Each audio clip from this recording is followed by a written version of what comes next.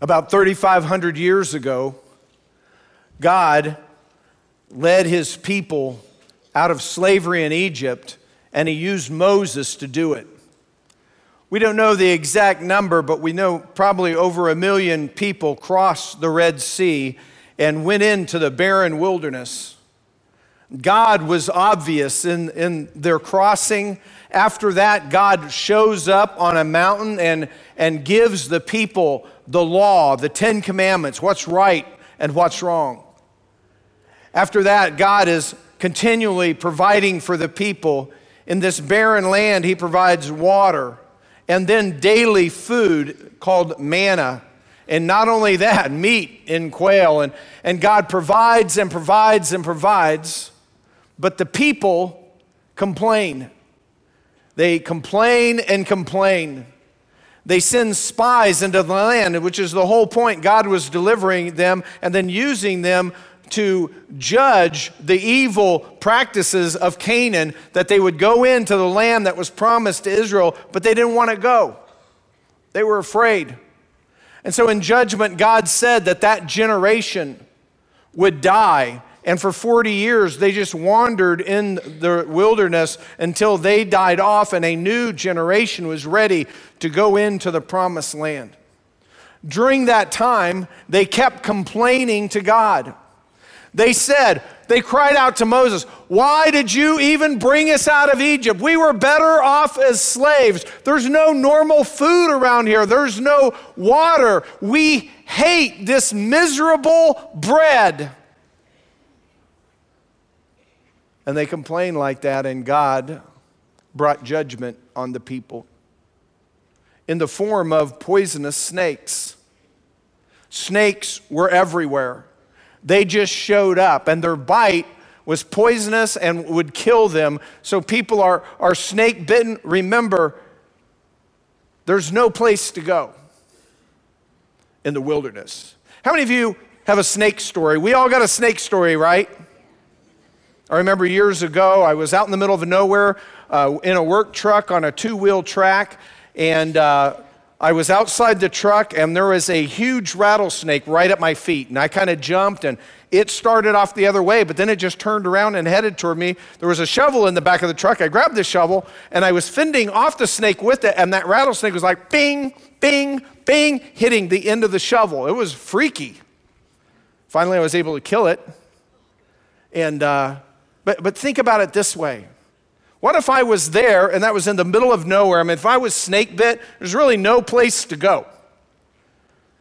What if my wife was there? What if my kids were there? What if I didn't have a shovel or a truck? I just lived in a tent. I mean, that's what the Hebrew people were experiencing.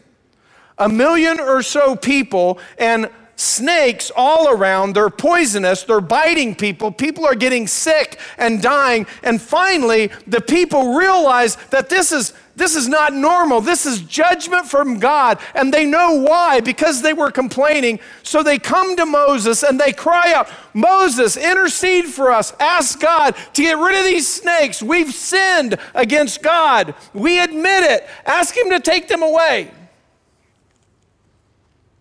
And Moses does, and God answers. But he doesn't take the snakes away. What he does is he tells Moses to make a bronze snake and then put it on a pole and lift it up into the air and set that pole up. And then Moses, remember there's a lot of people covering a lot of acres of ground. Moses puts the word out to the people, if you've been bitten, come and look at this snake. If you look in faith, then you'll live.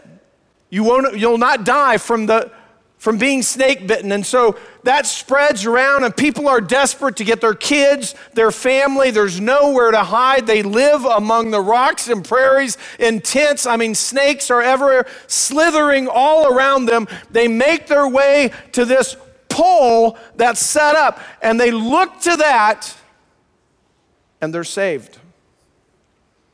As a matter of fact, if you go there today near that area, on Mount Nebo in Jordan, I've been there, you can see a monument to this. a big kind of pole thing with one snake on it. And if you look in the background, actually beyond that is the land of Israel. This is on the Jordan side, the east side of the Jordan River. And you can look across and see all of Israel. And really, this symbol shouldn't be new to us. We see it all the time. It comes straight from Numbers, a book in the Old Testament called Numbers, chapter 21. And we'll get back to all that in just a moment, but 1,500 years after that event, Jesus of Nazareth is just beginning his ministry. And it's the first time he's ministered in Jerusalem. He goes there. Nobody knows who he is. And he shows up in a day where the city's just packed with people celebrating Passover. We talked about this last week. He goes in to the temple, and the largest outer court at the temple is packed with tens of thousands of people, and now it's become sort of a religious marketplace where they're selling animals for slaughter, and they're selling, they're also exchanging money, and they're sort of doing this in a way that they can profit. And Jesus comes and sees that, and he realizes that they violated the whole reason for that space at the temple. This is known as the court of the Gentiles. It existed so Jewish people could explain to non-Jewish people who are called Gentiles the way of God and teach them about God. But instead of that happening, it's just packed with people selling animals, people, money, doves in cages, just all over the place. Jesus ties some cords together, makes a little whip. He drives the people who own the animals out with their animals, the oxen, the sheep, they're all driven out. He tells the people with doves, get them out of there. He does all this, and somehow, in the middle of tens of thousands of people, he clears the temple of all that activity. And people in Jerusalem, they're noticing this, especially the religious leaders. And there's one man, his name is Nicodemus. He's at the top of the leadership in Israel. He's a Pharisee. There's a lot of Pharisees, and Pharisees were known for their knowledge. They were teachers. They knew the Old Testament like the back of their hand. They sometimes usually had the first 5 books of the Bible memorized, the first 5 books of the Bible. But he's not just a Pharisee, Nicodemus. He's actually serves as a member of the Sanhedrin. It was the Supreme Court in Israel that really reported to Rome. And there were Pharisees and another sect called Sadducees that was more liberal, and they would serve together, but he was a Pharisee on that court. He sees what Jesus has done in clearing the temple grounds of all this marketplace kind of religious business that's going on. And he sends word he wants a one-on-one with Jesus. And he meets Jesus, and that brings us, by the way, to John chapter 3. And if you haven't heard, for these 4 months, we're actually going through the book of John chapter by chapter. Went through chapter 2 last week, and now it's chapter 3. And here's what's happening. Nicodemus comes to Jesus, and he has some questions. And actually, there are 3 questions that are answered, 2 that he asks. One, the first one is implied. He never gets the question out, and Jesus answers it. And then 2 more questions he has to follow up. So there's 3 questions, and here it is. Here's the first question is basically, the implied question is, what's your message? What's going on? What's this about? All right? Jesus answers the implied question in Nicodemus' mind. We see that in verse 1 of John 3. It says, "Now there was a man of the Pharisees named Nicodemus, a ruler of the Jews. This man came to Jesus by night and said to him, 'Rabbi, we know that you have come from God as a teacher, for no one can do these signs that you do unless God is with him.'" Now, there's a lot of remarkable things that's happening here. He's a Pharisee. He's on kind of the highest level. And it's kind of remarkable that he at least gives Jesus, whom he doesn't know before this incident, He gives Jesus this compliment of calling Jesus a rabbi or a teacher. He shows Jesus some respect because Jesus is youngish for a rabbi. He's 30 years old, and it was known to everybody that Jesus had never had really any formal rabbinical training. But he calls him rabbi, and he comes at night, and we only speculate that that's because, hey, this is not the politically correct thing to do, that go talk to this upstart rabbi that we don't even know who he is, who just caused a huge disruption in the temple during the most important week of the year. Maybe he was embarrassed, or maybe he just wanted more time to be one-on-one with Jesus and kind of avoid all the crowds. We don't know. He recognizes that Jesus is from God, that he has a divine calling, but he does not get at all Jesus' true nature, who he really is. And he basically says, Rabbi, he's admitting, hey, Jesus is a teacher, and that's the implied of the word, but Jesus is not just a teacher of the word, Jesus is the word. That's what we've already found out in John 1. Now, Nick is part of this religious elite. And the people thought this was a huge system from the Old Testament, from back when Moses received that law.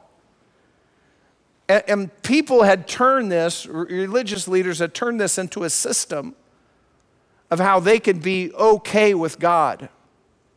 It was a whole system about how they could keep the law and the traditions of other teachers before them on how to keep the law. And the people, they viewed guys like Nicodemus, all Pharisees, anybody who is inclined to be religious or want to follow God, they looked at the Pharisees, well, these guys are at the top. I mean, if anybody's going to heaven, it's these guys. If anybody's all right with God, it's these guys. Their whole life is dedicated to knowing the law and following the law. That's what they do. And he comes and says, Nicodemus comes and says to Jesus, Rabbi, we know you've come from God as a teacher. And before he even goes on, there's an implied question. Hey, we recognize that you've come from God, that God's given you some message. And the implied question that he never gets to is what's up? What's the message? Okay, you're from God. What are you coming here to say to us? What do you want to let us know? What do you want to tell us? And then Jesus doesn't answer his words because he doesn't actually say that. He's thinking it, but Jesus answers his thoughts. And interestingly enough, Jesus declines to go into a long, courteous exchange, which is kind of how this is starting. That was kind of common in that time in history, that sort of would always skirt around the point. Jesus just cuts to the chase. And he not only cuts to the chase, he goes graduate level. This is Nicodemus. He's a famous Pharisee, famous rabbi, famous teacher.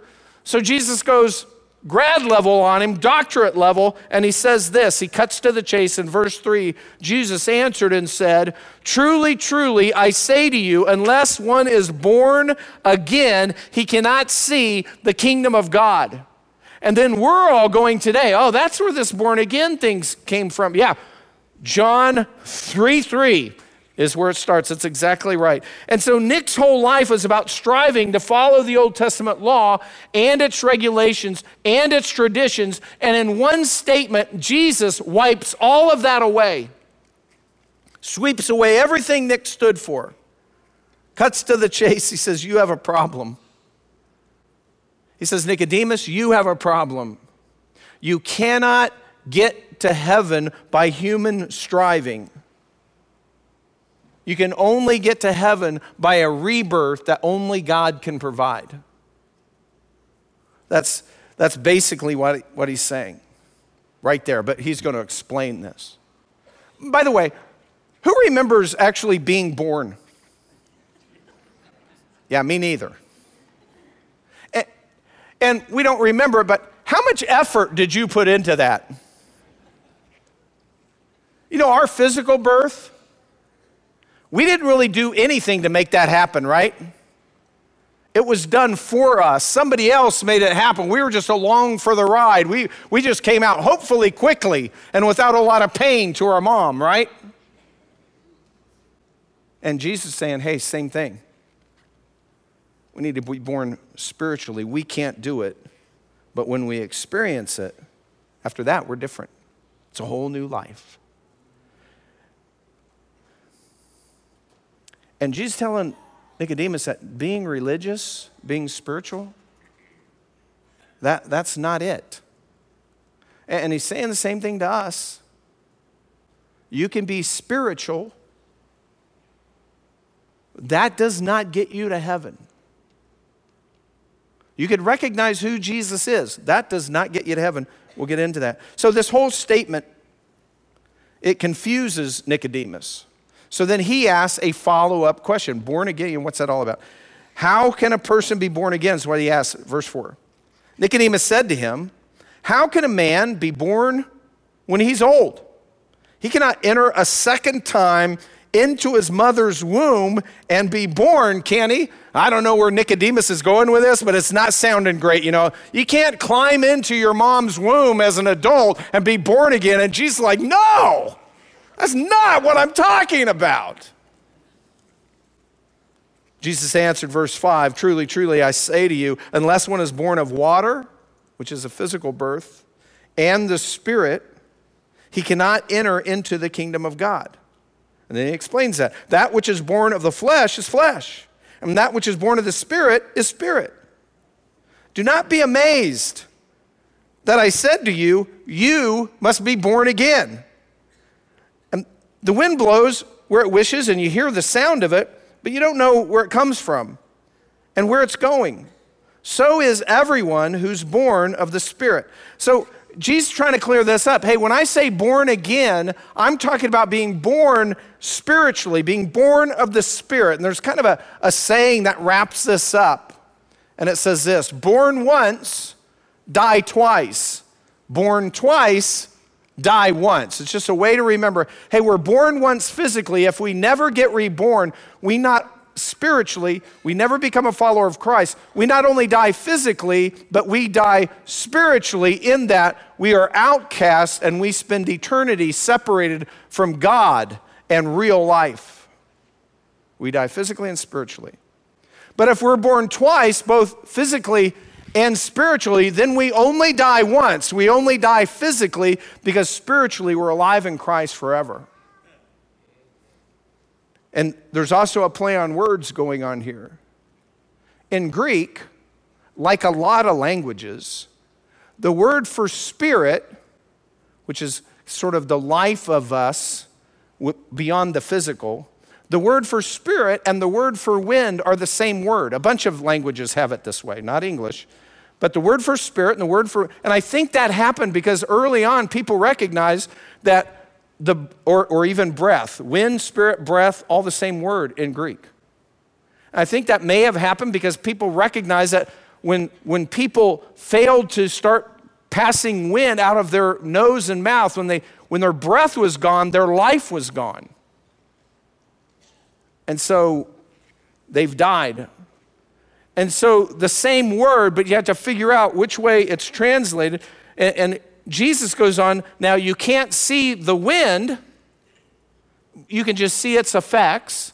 And he's saying it's the same exact way when you're born of the Spirit. You can't see that happen physically, but it changes everything. When we're born of the Spirit, we see the effects, we're changed. We view life differently. Our motivations are different. What we're living for has changed. It shows up. The problem is, and why we're talking about this, and why I'm going to spend some time just on this born again part, is because statistically, today, in a Bible-believing evangelical church, there's a fair amount of people who are not actually born again. So statistically, that would say in a group like this, and we talk about this stuff all the time, that there would be 20 people, 50 people that aren't actually really born again. And so Nicodemus, he's getting a little frustrated in the conversation here. He's a little exasperated, so he's like, okay, well, what's that mean? Well, what's born again mean? Well, that's born of the Spirit, but that's not good enough. He still has another question. He follows up and he's like, well, what do you mean spiritual birth? What's this born a second time? What are you talking about? How's that? How can these things happen? And when they say these things, he's talking about this spiritual rebirth that Jesus is saying, which is what born again means. So continue at verse 9, Nicodemus said to him, how can these things be? And Jesus answered and said to him, are you the teacher of Israel and don't understand these things? Truly, truly, I say to you, we speak of what we know and testify of what we've seen, and you do not accept our testimony. If I told you earthly things and you don't believe me, how will you believe if I tell you heavenly things? No one has ascended into heaven but he who descended from heaven, the Son of Man. And here in this exchange, Jesus is challenging the teacher of Israel, Nicodemus. He's challenging him, you need to understand who I am. You need to rethink who I am, even though you just met me. Jesus, this high-ranking religious official, Jesus is saying to him, hey, you want to talk to heaven? I'm from heaven. And to get to heaven is only through me. That's what he's saying. And then here's what happens. There's a shift here. And since Nicodemus is an expert in the Old Testament law and has the first 5 books of the Old Testament memorized, Jesus then goes back to the story of Moses in the wilderness and the snakes that I told you about at the very beginning, verse 14. Jesus says this, as Moses lifted up the serpent in the wilderness, even so must the Son of Man be lifted up, so that whoever believes will in him have eternal life. Very interesting here. Jesus, in order to explain born again by the Spirit, goes back to this obscure Old Testament history in Numbers chapter 21 about the snakes, but not obscure to Nicodemus. He's all over that. He has that story memorized. He knows all about that story. And Jesus uses it. And he remembers, God didn't take away the snakes. God made a way for snake-bitten people to be saved. And Jesus is saying, hey, just like God provided a way of salvation to those people by looking at the snake that was lifted up, he says, I'll provide salvation if people will look to me when I'm lifted up. And here's the interesting thing. Lifted up now by the first century, because they didn't have crucifixion back in Moses' day, but by the first century there's crucifixion, and this term lifted up refers specifically to this torture that the Roman Empire put on the worst offenders. Crucifixion, it was called being lifted up. Boom! Jesus ties it all together right there. And Nicodemus is reeling. He's having a hard time to understand it, what Jesus just said. Now, John the disciple, who's writing this book, continues in the next verse to kind of recap what's being said. And then when he does that, he uses the most famous verse in the Bible, probably a verse that you know and that you can say. And so we pick it up at John 3:16, the next verse right after him being talking about the snakes in the wilderness. For God so loved the world that he gave his only begotten Son, that whosoever believes in him shall not perish, but have eternal life. That's Disciple John's recap.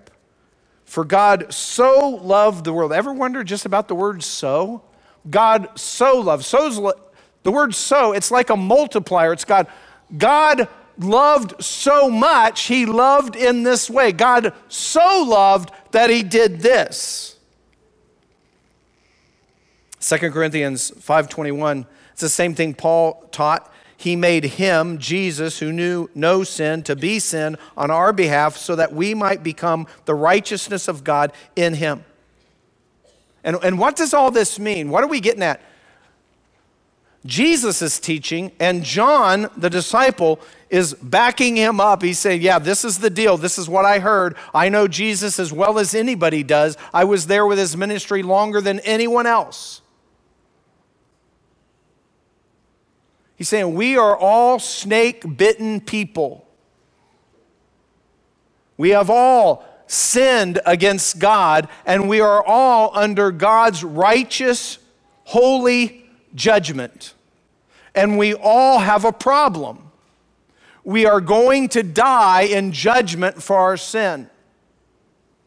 But God has made a way for us to be saved.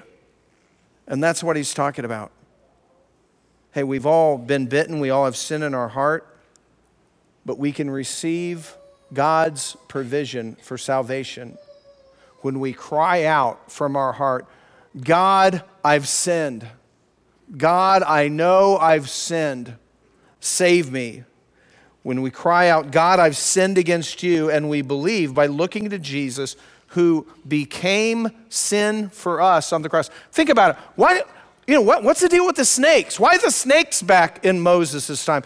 Usually in the Bible, snakes are a symbol of sin. I mean, remember Genesis 3 and all that? We've talked about that recently. What is going on there? Well, what did Paul just say? Jesus was lifted up. He died for our sin, but not just that. He became sin for us. He took our sinfulness and he gave us his righteousness for all who, and he did that for everyone, but we only get it when we come to him in belief. We get forgiveness, we get a new life. And now, the disciple John, the author, who, like I say, spent more time with Jesus than anybody in his ministry, he answers a question that nobody's asking, but he thinks we need to know, and I think we do, and it's simply this. Well, if that's it, if we all, even by our nature, even if we're not religious, we admit that we do wrong things. And just by logic, we know there's a creator. And so we have all these systems about, okay, well, that's what religion is. Okay, well, I've sinned. There's got to be a creator. I've done wrong, even that I think is wrong. That's probably not going to sit well. What do I do to fix that? And that's what religion is, all the system of things that you do to try to fix that. Of course, you never know if you've done enough. And Christianity is completely different. Christianity is not you making a sacrifice or giving offerings or gifts to try to fix it so you can be better with God. Christianity is God made the sacrifice. He did it for us. We don't bring anything. And that's what Jesus is trying to explain to Nicodemus. And that's what the disciple John, who's writing this after Jesus stops talking, is trying to explain to us. So the question is, why do people refuse it? If God's doing it for us, why would people refuse that? Look at verse 17. For God did not send the Son into the world to judge the world, but that the world might be saved through him. He who believes in him is not judged. He who does not believe has been judged already, because he has not believed in the name of the only begotten Son of God. This is the judgment, that light has come into the world, and men loved the darkness rather than the light, for their deeds were evil. For everyone who does evil hates the light, and does not come to the light for fear that his deeds will be exposed. But he who practices the truth comes to the light, so that his deeds may be manifested as having been wrought in God. Why do people refuse to be born again? Why do people refuse to come to God? Because they prefer darkness rather than light, sin rather than right. Because our hearts are broken, they're evil, they're sinful. And this whole chapter is teaching us, know this. We don't get right with God by thinking about God or thinking about Jesus a certain way. Those are just thoughts. That we don't get right with God by doing anything or even thinking anything. We become true Christians when we admit to God that we have sinned against Him and we cry out, God, I've sinned against you.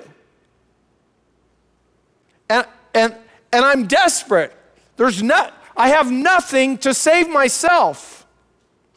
I've sinned against you, and I'm looking at the cross, the provision that you have made for me, because I don't have anything else. And I look to Jesus and not just believe that He existed or He is a teacher, or even that He is the Son of God. I believe in the sense of I'm putting my trust that Jesus died and paid for my sins, and He is offering me forgiveness.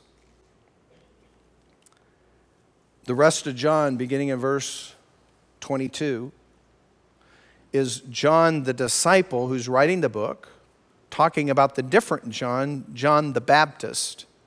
John the Baptist is about Jesus' age. He started his ministry earlier. He's actually a cousin of Jesus. And he hit the scene way before anybody knew about Jesus. And he was out in the wilderness, and he's wearing camel hair and eating wild honey and locusts. And he's just a different hermit kind of a guy. But people recognize he's a prophet because he's telling them, repent, for the kingdom of God is near. And repent and be baptized. Repent, change your thinking. Repent, admit your sin, and turn from it. And that's the best thing he could say to get ready for this Messiah who is already on this scene but wasn't known at the time. And so he's saying all that, and here's what happens. At the same time, Jesus leaves Jerusalem, and he starts having followers, and his disciples start baptizing people. And now people are saying, hey, we got two things going on. Here's John the Baptist over here. He's baptizing people. But now we have Jesus, and his followers are baptizing people. So they go to John and say, hey, John, what's up? You're baptizing people, but the guy that you said was the Messiah, the very Lamb of God, the guy we've been waiting for, his disciples are baptizing people too. What's up with that? Which one? What do we do? And John says, it's like I've been saying all along. I'm not the Messiah. He is. I'm not worthy to tie his shoes. He must increase. I've got to decrease. He's the Messiah. He's the Lamb of God. He's who will pay for your sins. He's who you've been waiting for, not me. I'm just a forerunner. I'm just telling everybody, get ready. In the last verse, John the Baptist says this in verse 36. He who believes in the Son has eternal life. This is John the Baptist saying, he who believes in the Son has eternal life. But he who does not obey the Son will not see life, but the wrath of God abides on him.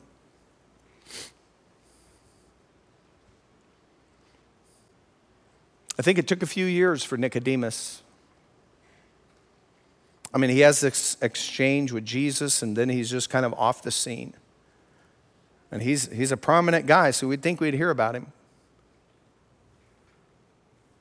But 3 years later, when Jesus, the last week of Jesus' life, it's the Supreme Court of Israel, the Sanhedrin, who have Jesus executed. And Nicodemus is part of that. There's actually 70 men on this court, some Pharisees, some Sadducees, liberal sect of Judaism. And so Nicodemus was there. He probably witnessed the crucifixion. He's there in Jerusalem when right outside the walls on a hill, the Roman soldiers are beating Jesus in town, marching him out the gates, nailing him to a cross, and putting him up. lifting him up in crucifixion and torture.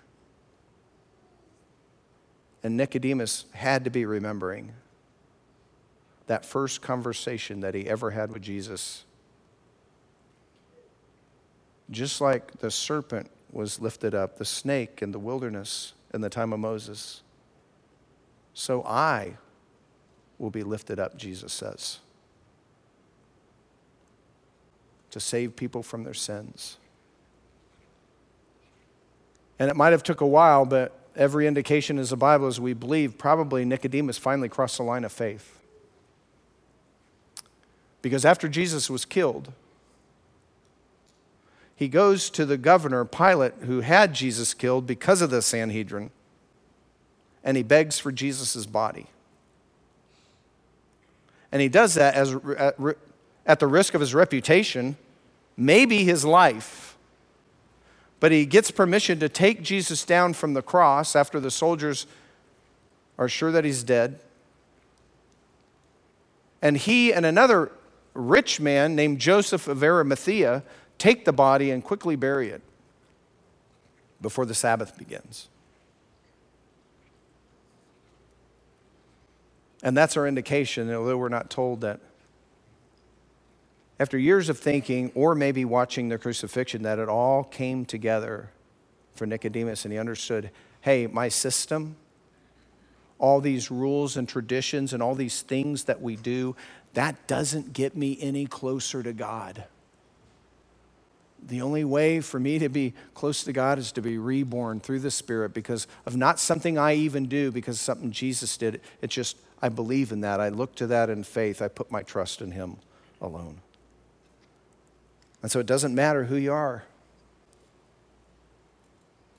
Good, bad, indifferent, Jew, Gentile. By nature, we're all infected with sin. And even religious people can come to God. Even rich people can come to God. Joseph of Arimathea. And even the worst of us, the poorest of us. God invites all to come. We just have to recognize our sin and we cry out to him. And we recognize that our only hope is Jesus. There's nothing else. And so today, I'd invite you just to pray. If you're sitting here and you're okay with Jesus and you believe who he was and all that stuff, but you don't know that you've really come to Jesus, that it's all him and not you at all. And then that coming to him has it changed your life? Because it hasn't. There's a problem. If you don't see life differently, that's an issue. And so if you're not sure that you've done that, I want to lead you in a prayer. Just between you and God, just a personal thing. Let's bow our heads, just something like this. Just make these, trust in Christ. And you can express that to him through a prayer like this, something like this. Father God, I know that I've sinned against you. I admit it. And there's nothing I can do to save myself. There's no good deed. There's no good works. There's no religious stuff I can do to fix that. But you provided a way. You provided the sacrifice by allowing your one and only Son, Jesus, to come live a perfect life and to die on the cross to pay the penalty for my sin. Because all sin has to be punished. And God, right now, I not only believe that Jesus died for my sin, I'm putting my complete trust in him and him alone. And Father, I'm asking you to, through your Spirit, to come into my life, change me, transform me. Lord, help me live a brand new life, seeing everything different, new purpose, new meaning, new everything, and to follow you in gratitude. God, thank you for loving me. In Christ's name, amen.